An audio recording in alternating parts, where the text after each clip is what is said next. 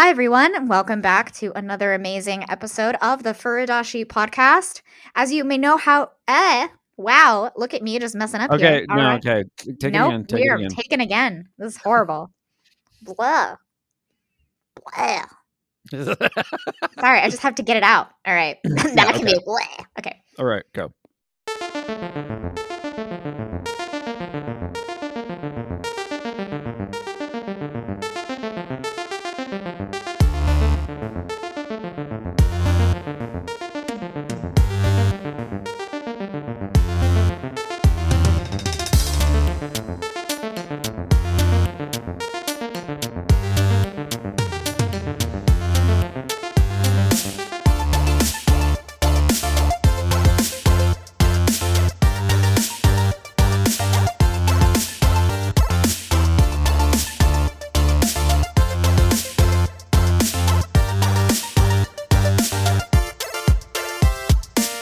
Hi, everyone. Welcome back to the Furudashi podcast. As you no doubt may have noticed, all of our branding has changed to Furudashi Game Design Academy. This is hopefully, going to be the next biggest great step in creating what we call our e-course and our Furudashi classroom. So if any of you haven't subscribed to our Patreon yet, we wanted to make you aware that we have that new $15 a month tier where are you not only going to get access to our current coursework, but you're going to get access to all of the Furudashi classroom for all Game Design Academy work. So on that notion, please welcome us into this new great era of 2022 and welcome back to another episode. Today, in lieu of all this, I am here with Nicholas. Yeah, I'm here too. Yeah, he's not just here. Longest intro by me ever, but I had to say it because, today we are going to talk about randomness, right? So I had to mix it up a little. Yeah, you have to be a little random yourself. Yeah, that makes sense. Yeah, I had to be a little random myself, right? This is what it's all about. The chaos, the RNG, praise RNGesus. So, there's a lot going on in the world today that, we all talk about. Yeah. Okay. Yeah. And no, there is. And I just want to talk about it briefly because, we stand with Ukraine, but I also want you to know that we stand with all of the other conflicts that are happening around the world that may or may not get the attention that they deserve.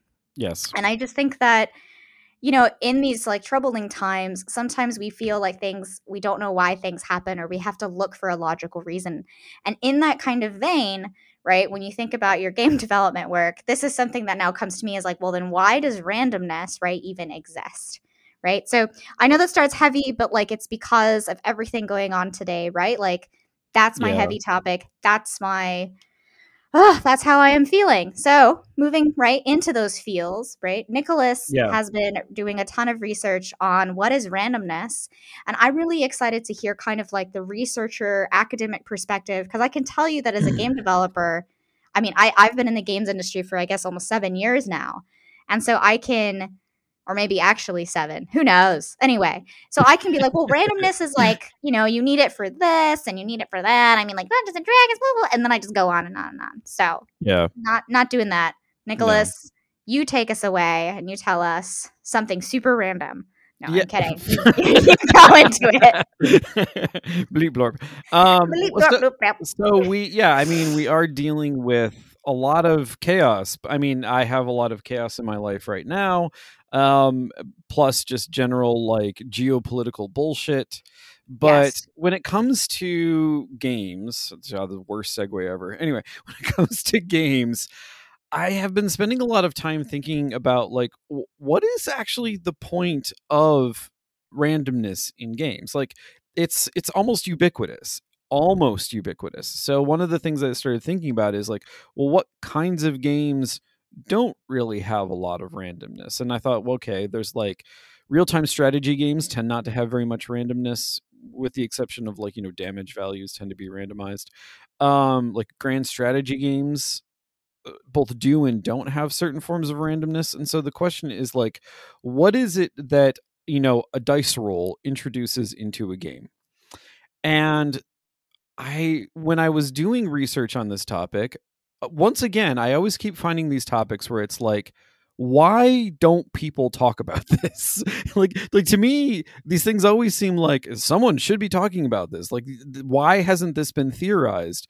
But there is so much in game design that really hasn't been theorized. Like for for an industry that likes to complain about like, oh, like, don't be so theoretical, like that decries theory all the time, is weird because it is so under theorized. So when I ask myself the question, like, what does randomness introduce into games? Well, it introduces something that you have to respond to. And that's the important point. You have to respond to it because you can't. So, it's very easy to get, think about like playing rhythm games. It's really easy to get into a particular groove. You can practice them a lot and you can really just kind of do them almost autonomically. But what randomness does to that is it sort of pulls you out of those sort of like habitual behaviors that you may be engaged in and enforces you to engage with what's going on in a different way. The best analogy that I can think of in this, in fact, this is actually something that I talk about in the Furidashi classroom, which you can find on patreon.com/Furidashi for that and more, um, is this way in which sometimes games actually present to you a challenge, not in the form of being ridiculously difficult or just like, requiring like pitch perfect memorization of like certain tactics and behaviors and so forth, like you say you see in like Dark Souls games or whatever, but rather the difficulty stems from the fact that like it sort of lulls you into a particular mode but then all of a sudden throws something random at you. And so like when you're learning to do something new for the very first time, it can be kind of exciting, it can be anxiety inducing, and randomness is the thing that introduces that sort of excitement slash anxiety into a game. And what's interesting is that sort of like that has both a positive and a negative quality, because it can be exciting because something really cool can suddenly happen. A monster can appear out of nowhere and you're like, oh, I'm just gonna swear, fuck. What do I have to do about that? Or like, but then also at the same time, like random like actions in a game can be extremely frustrating. Like something random can happen and you're like, what was I supposed to do about that? Like I couldn't plan for it. Like, and it can be irritating. It can make you rage quit. But the thing is, like, both of those feelings, both of those sensations stem from the same basic effect in the game. And I think in order for gameplay experiences to have a certain degree of novelty, then you need randomness. Like that is the purpose of randomness. Randomness is like the easiest way to introduce like moments of novelty into a gameplay experience that might otherwise feel rote. And so I think that's where I'm at, theoretically speaking. No, I actually really like the points that you're bringing up theoretically, because while we talk about game design theory or we say don't be so theoretical, when you see that and it stems kind of from like the AAA, not honestly any game development, I'm not even going to put it, is that it stems from the desire to have something on screen and to have something that you can see and that you can critique. And Yeah. to be honest, any sort of random number generator or RNG that creates like a percentage based outcome or creates a pass fail, just yes, no, right? If Yeah. under 50, if over 50, or 49 to 0, right? 50 to 100, or hey, just roll a dice, right? Or is this an odd or an even number? Like that's binary, right? That's Yeah. super binary. Yeah. Um all of that really comes from the ability to create more types of content and more types of player choice, right? Yeah. And when we as developers are like, hey, don't be so theoretical, what we're saying is really don't be so hypothetical. Don't be so Yeah. in your head that you're paper designing, right? And you need to be in the editor in engine designing, right? You need Yeah. to actually get it in someone's hands to say, hey, is this a good experience? Because you can paper design all you want. And to that argument, you can paper design even a board game. So when I say paper design, I don't actually mean you design your video game as a board and you're moving pieces around. That's even a play test, right? Yeah. Yeah. It quite literally is, I am writing a document and I'm kind of theoretically thinking that the player will do this, right? Yeah. And I think that when we look at randomness in game design, it is for the novelty, right? And by novelty, we mean how much player choice can we get for the most, like for the least amount of effort, right? And Yeah. random number generation is super least. But what's interesting is most people think of this, right, when it's frustrating in a game where you have a crit chance and you happen to crit, and you're like, man, my critical chance, and whether it's a shooter or like usually an RPG, you're like super excited about it. And you're like, Yeah. yeah, I did it. But whenever the enemy has it, right, or your opposing force has something and then it's used against you, well, now you're frustrated. You're like, dang it, like I just didn't get lucky. Yeah. Right. And that element of chance actually is incredibly important to the game development's history, because pinball was originally seen as gambling, Yeah. because gambling is 100% chance based. And we can scare quote that all we want, okay, in the modern day, because we know the house always wins, but Yeah. it was chance based. And it took actually a very skilled pinball player winning and consistently getting scores match after match after match, literally in the courtroom, for like it to be ruled that pinball and thus arcades Yeah. were not gambling centers. I mean, that's crazy. And so that's why this topic of randomness is super important, because the concept of our universe, right, is our human entity of saying, hey, that's chance, that's lady luck, that's Yeah. random, right? In a game world, whether it's pinball, right, to Pac-Man, Yeah. to Elden Ring, right? That just came out. Wow. So I think that's a leap there. I had to leap it. I don't know what we put in. I don't know what I put in the middle. But yeah, like that's what I'm saying though, is that we all stemmed from like a universal thing of thinking like, hey, games, right, are Yeah. sports when they're made competitive Yeah. and you really care about winning. And you only get that way because you have a set of rules, right? A set of systems. And there is an element of chance, right, to games, whether the chance is brought by the players on the soccer field, right? Or the chance is in the simulation itself, right? Yeah. And I think that a lot of that comes down to the practicalities. For us, it's the theory of, if an AI, right, and I'm going to keep using Pac-Man as an example because it's super easy. Does Yeah. the AI decide to go left or right on a path? That's technically randomness, right? It's Yeah. that element of chaos. You know, you bring randomness and chaos. Do you decide to go left or right, when you see the enemy go one way or the other? Yeah. But also, right, in RPGs, like you roll a hit die, and does the hit die in Dungeons and Dragons, right, succeed or fail? Yeah. And I think it is really about the reactions, right? It's how many reactions do you want out of your player, and also how many choices do you want to have them to make? Yeah.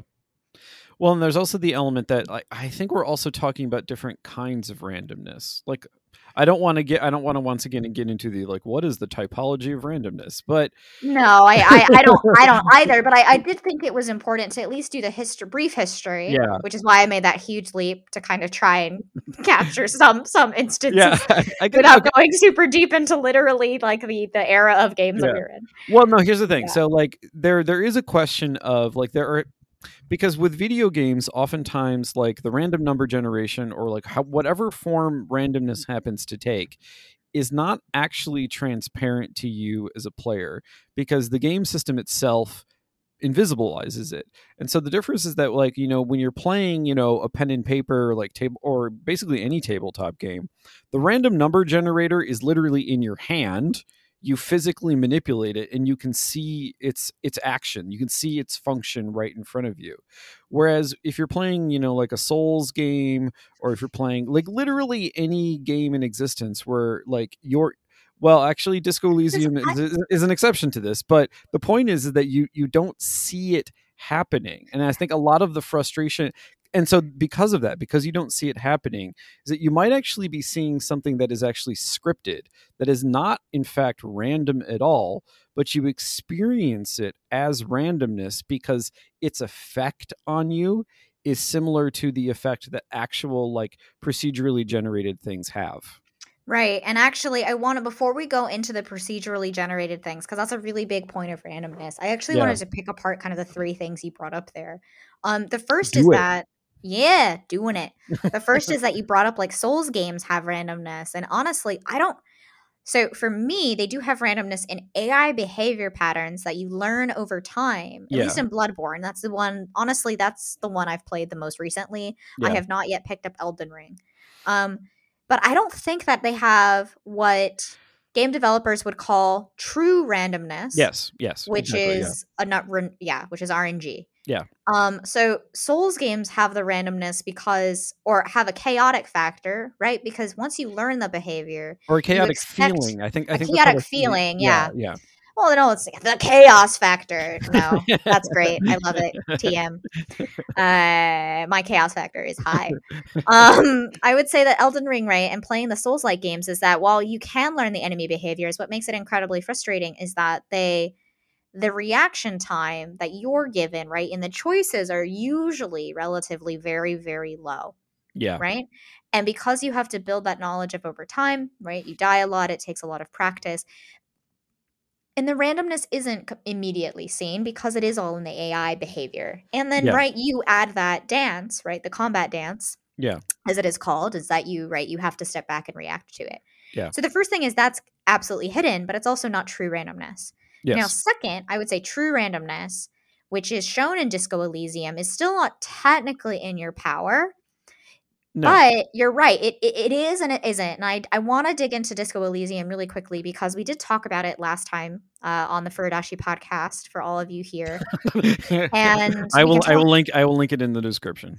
Yep. So link that into the description. And we really didn't get into how the systems of Disco Elysium truly highlight like choice driven narrative. And Yeah.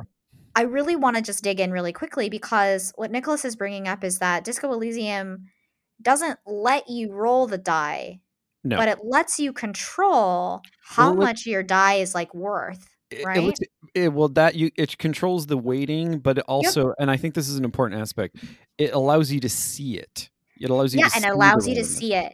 Yeah. But what I want to pick apart all three of those things is like you might not control the die being rolled, which is I think a 2d6 or 2d10 or It's 2D something. it's 2d6. It's 2d6. Yeah. Yeah, that dungeon world system. So it's 2d6, Yeah. but it allows you basically to change your modifier Yes. through your gear, which are clothing items. Yep. Okay, so you put on different clothes, but it also allows you, right, more control over changing your modifier by learning more about the person. So the more you Yes. explore and engage, you actually can increase your modifier. Yeah. Exploring the world will allow you to increase your modifier Yeah. to a specific thing once you learn some more information. Yeah. Obviously, right, they also have a skills page so you can increase your skills, right? Yep.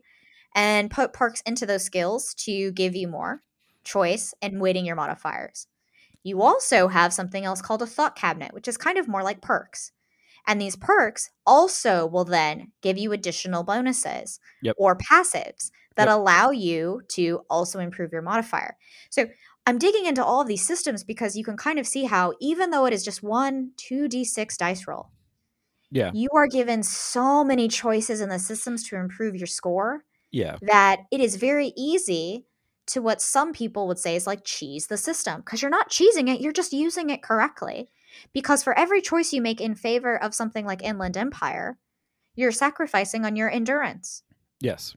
right? For everything you want to visually calculate, you might sacrifice on conceptualization or Yeah. on motorics, right? On hand-eye coordination. It's a Yeah. better, that's a different skill entirely, right? Yeah. And I think that that's oh man, sorry. Not only can you do all of these things, I forgot, you can Yeah. do drugs Yes.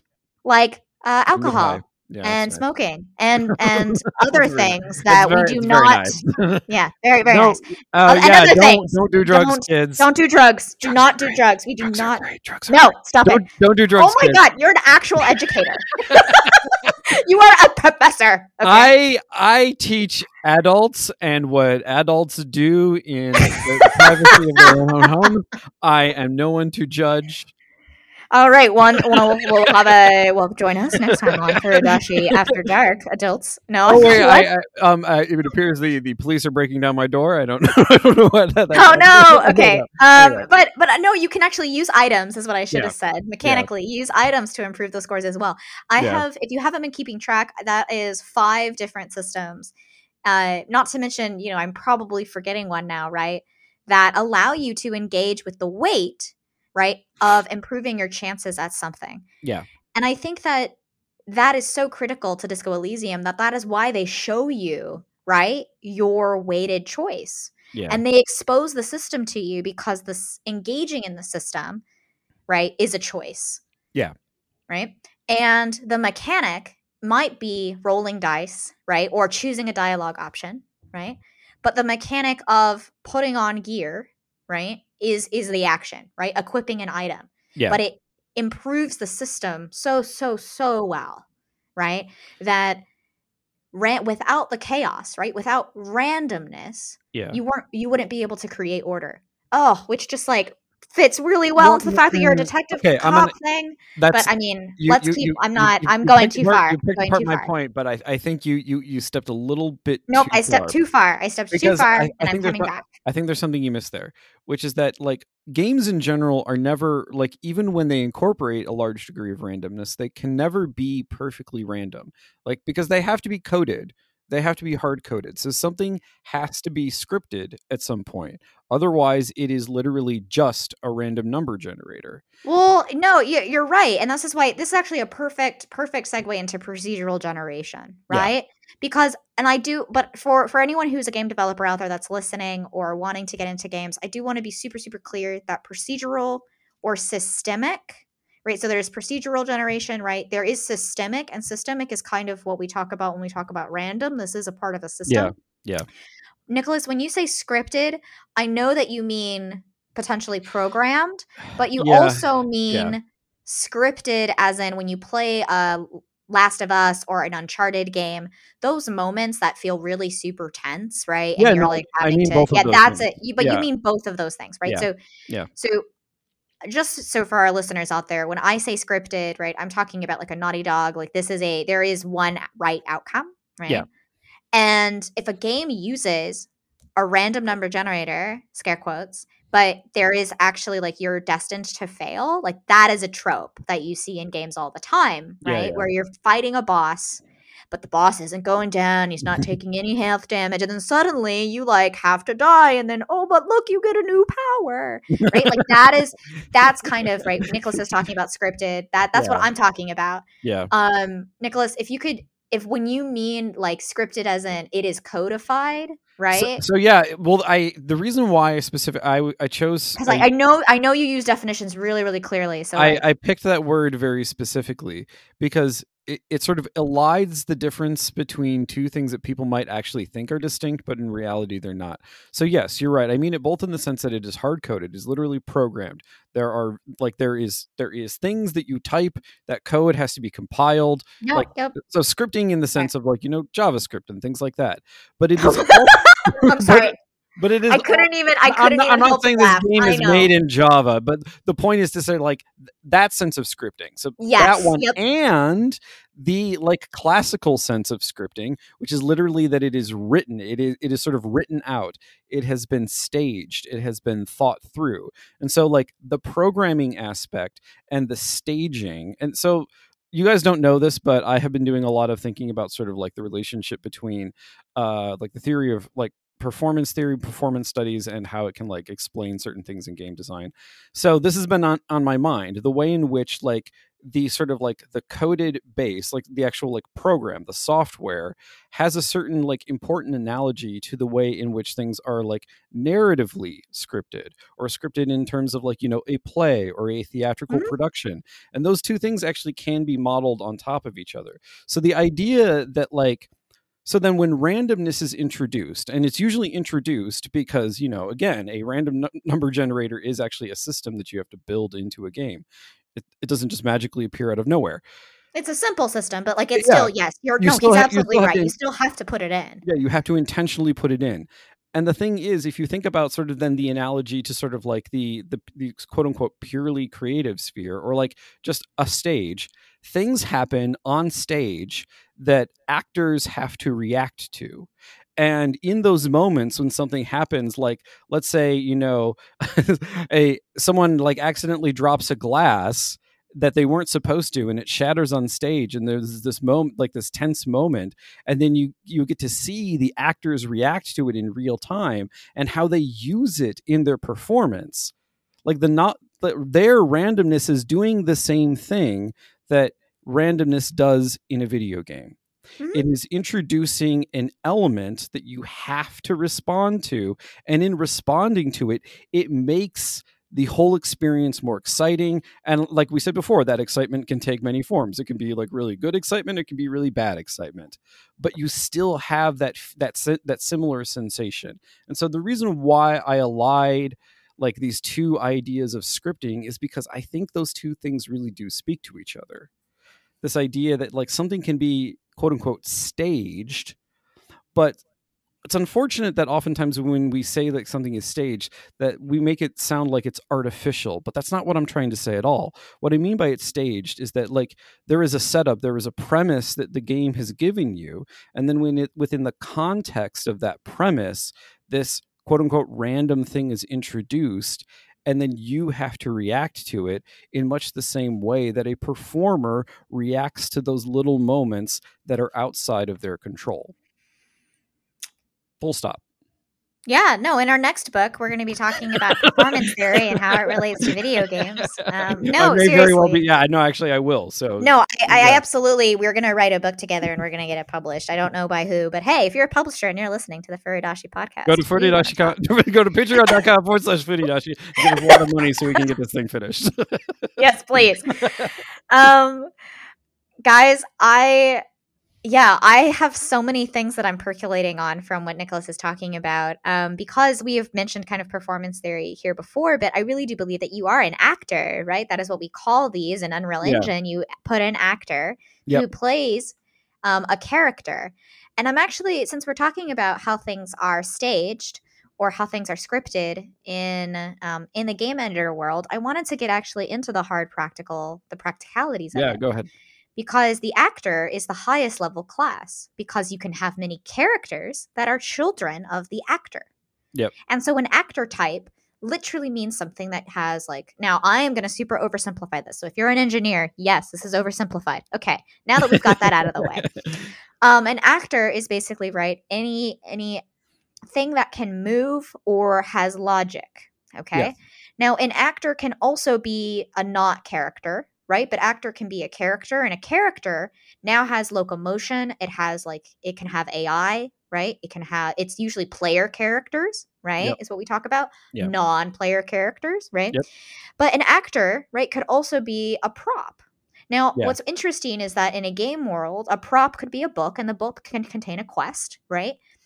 And that prop is now like, right, your MacGuffin. You have to take this book to, like the NPC in the Mage Tower. And the Mage Tower is filled with these bandits. But once you get there, you realize that it's because, the wizard was captured and you've saved them, right? But and that's a whole story, right? Yeah.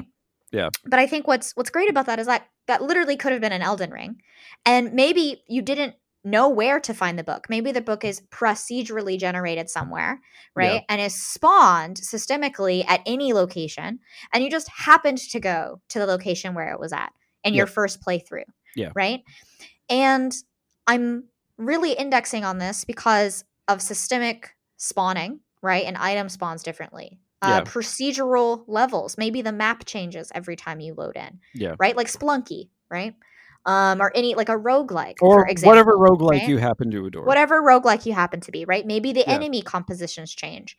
Or maybe, interestingly, in order to progress, the weapon you choose is different, right? That's Hades.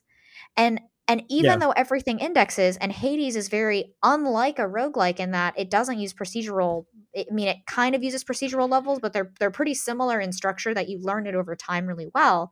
That even though each room is a little different, the structure of the room is the same, right? But what spawns in the room? But what spawns is different. Yeah. And I need that distinction here as we end this episode on randomness, because I do want to talk about the order from the chaos, because that is what we talk about in game development, is that while we as developers are chaotic AF,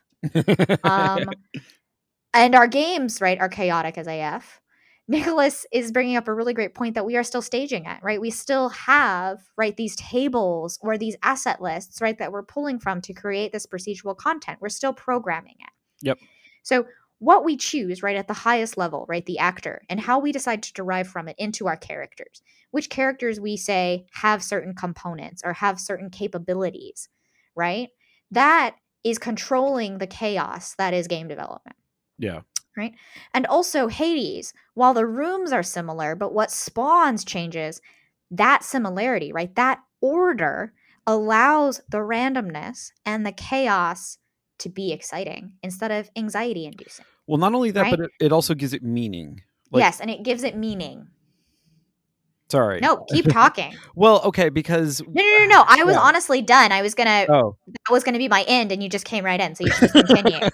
All right. Well, so the thing is, like, okay, when you think of literally any roguelike, when you're in you have so actually Hades is a good example of this, and Lauren is right. So you have a fairly limited set of maps, so to speak, of environments, in the form of these various rooms that you go through.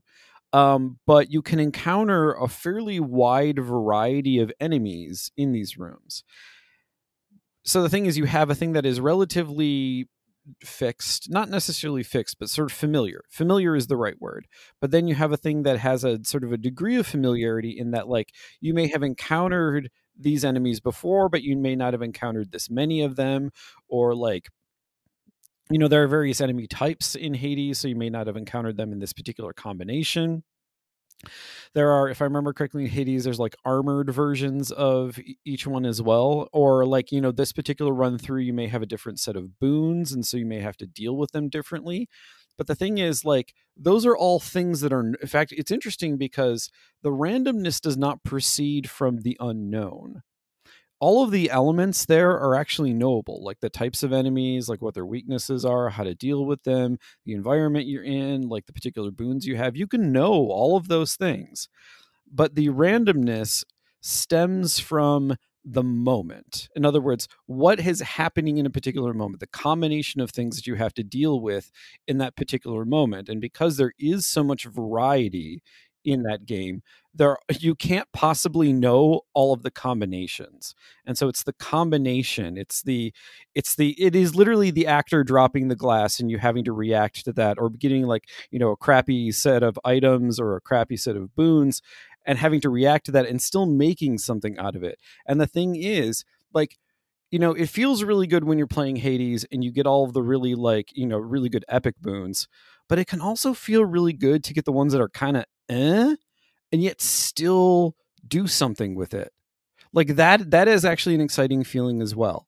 And so I want to close it. Lauren, can I close out the episode? Is that okay? Because I have a final thought. No, yeah, you can absolutely close out the episode. I mean, I have one thing to add, which is just really quickly that what Nicholas is describing is not just the reactive gameplay that you find in single player, but also in multiplayer experiences as well, because those are the other actors, right? That you drop your glass, but now the other actor is actually another player, right? Yeah. And it's also describing something that we in the narrative kind of field of game design call emergent narrative. Yeah. And so the emergent narrative is not the narrative maybe that an author intended for you, but that while you read the book, you found another subplot or another narrative within that. So with that, please, Nicholas, close us out. Actually, I really like that. I want to end there. So I'll just do the sort of shtick at the end of the episode. I would like to thank everyone for sticking with us through our randomness in this episode, the various random thoughts that we had. You can follow us on Twitter at twitter.com/footydashipod. Lauren and I are also individually on Twitter. I am at Academicality. Lauren is at the Lauren Ash. We have our Patreon, patreon.com/footydashi. We have bonus episodes that you can get on a bi-weekly basis in addition to our Footydashi classroom. So we would absolutely love for you to stop by, engage us on Twitter, be mad at us, tell us why we're wrong, or tell us why we're right. We appreciate that too. And we hope to hear from you soon.